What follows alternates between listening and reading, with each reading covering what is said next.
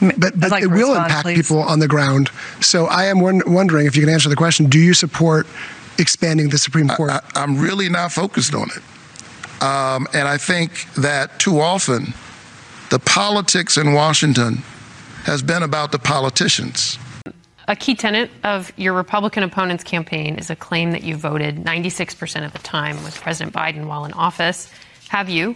And if so, is that a problem? I have voted to support the people of Georgia. And they're the ones I'm thinking about every single time. In your writings and your teachings, you've repeatedly praised Marxism and the redistribution of income. Can you here and now, for all Georgians, renounce socialism and Marxism? Listen, I believe in our free enterprise system. And my dad was a small business owner. Raphael Warnock, the Democrat, is getting a lot of attention, a lot of the heat. Some comments he made in 2013 about the Nation of Islam getting some attention now. The quote from Warnock is, and so we've needed the witness of the Nation of Islam and a real sense when to put a fire under us and keep us honest about the meaning of the proclamation coming from our pulpits. So do you think you would support or could support, would you consider supporting a bill that Republican pro-choice senators had put forward in order to codify Roe? For me, it's not about Republican, Democrat. It's not about... What about this distinction that it protects religious workers or sort of people of religious conscience who don't have a farm?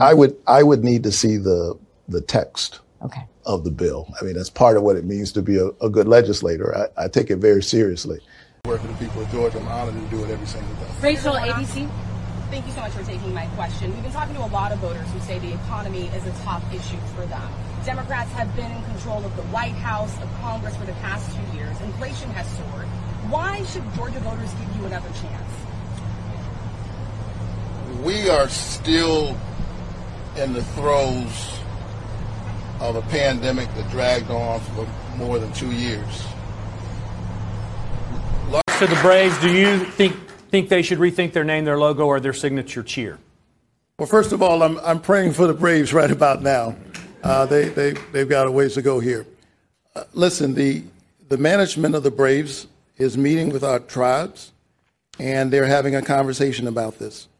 And I know the folks over at the Braves organization, and I trust that they and the tribes that they're talking to will come to a place that makes sense for all involved. Senator Warnock, Eva McKen with CNN, thank you for doing this and taking our questions. You sidestepped quite a few questions Friday night at the debate. Are you being as transparent as you possibly can be with Georgia's voters? Absolutely. But for instance, on President Biden, whether you would support him running again in 2024, you didn't answer it, as well as a number of other questions. No, I think you need to take seriously what I'm saying. Because I mean,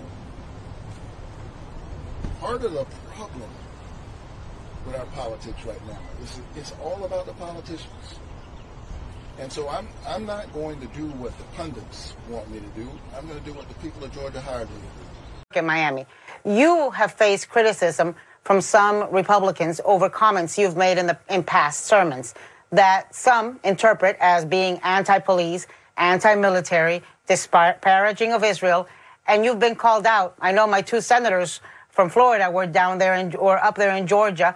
You've been called out for calling Cuban dictator Fidel Castro's legacy complex. Can you explain what you mean by complex, and can you tell us about, this portrayal of you? They're saying a lot of things, apparently. He has nothing to do with me. Never met him, never invited him. I believe in the American system of free enterprise. This is the same old politics of division and fear. That race in Georgia is heating up, and the Democrats will do just about anything to keep their man Raphael Warnock in office. But it seems like every day more disturbing information comes out about Warnock, like his past as a slumlord. Warnock's the head of the Ebenezer Baptist Church, which owns an apartment complex in the MLK Village in Atlanta. The place is disgusting.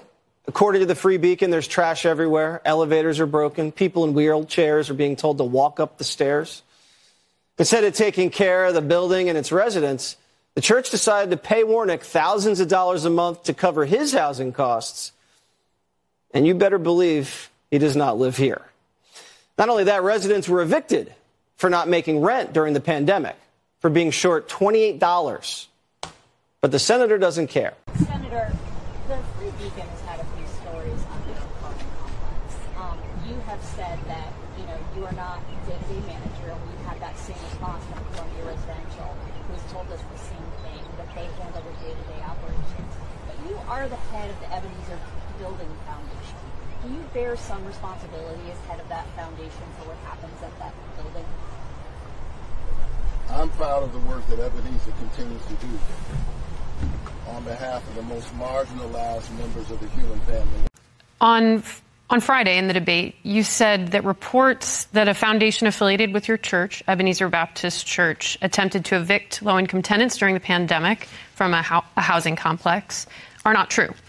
But those are reports based on court filings against those tenants, and the state of Georgia is now also investigating that foundation for not properly registering as a charity. So how do you reconcile all those documents with the denial of the story? Well, I'm actually glad you asked that question, because this is one more example of Herschel Walker and his allies lying. First of all, there were no evictions, and the Atlanta Journal-Constitution reported that. And my church has no direct involvement in the day-to-day operations of that apartment building.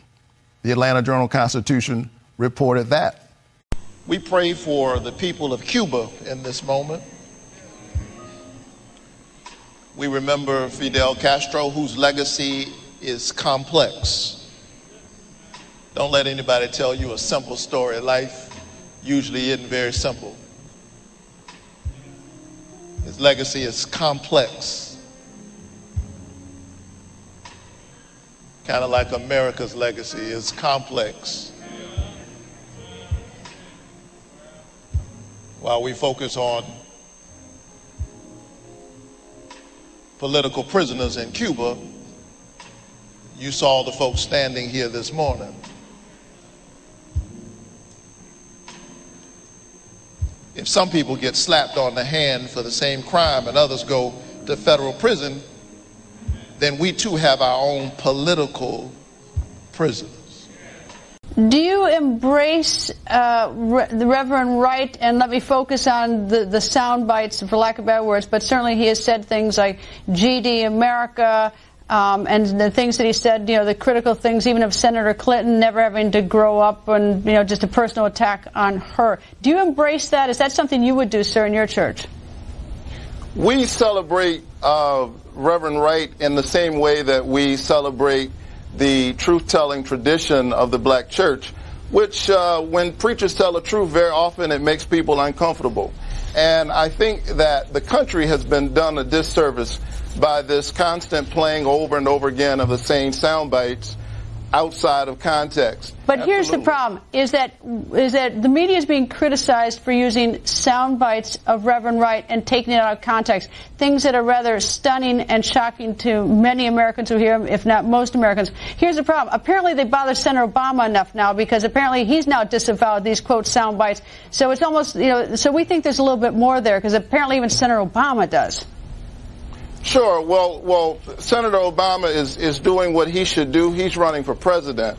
And Jeremiah Wright is doing what he should do. He is a preacher and a prophet. And he's like, I got to get to the airport. I got to go. Close the door. And I was like, please. And he's like, well, I close the door. I'm leaving. And I was like, just hear me out. If your mom died and I had the kids, wouldn't you want me to let them go with you to the funeral? And he just starts backing the car up. And he wasn't going fast. Like, I'm not bleeding, but I just can't believe he would run me over. You think it was intentional? He saw me standing right there. I wasn't far. I was touching my daughter in the car seat. So you... He knew. He told me. He knew that he ran over your foot? This man's running for United States Senate, and all he cares about right now is his reputation. I work at the mayor's office, and this is a big problem. Okay. I've been trying to be very quiet about the way that he is for the sake of my kids and his reputation. He's the pastor at Ebenezer. I have not involved people. I told the mayor we were getting a divorce simply because I report to one level beneath her and I needed her to know in advance, but I've tried to keep the way that he acts under wraps for a long time, and today he crossed the line. So that is what is going on here, and he's a great actor. He is phenomenal at putting on a really good show. And all of a sudden she's screaming that I ran over her foot. I don't believe it. But I don't, certainly that was not my intent. Yeah. Okay. Certainly not. My head was in the car and you drove Officer. off. Why would you Officer, drive while because my this, head is leaving because this, the it was not, that's not true. Officer, because this goes on over and over again.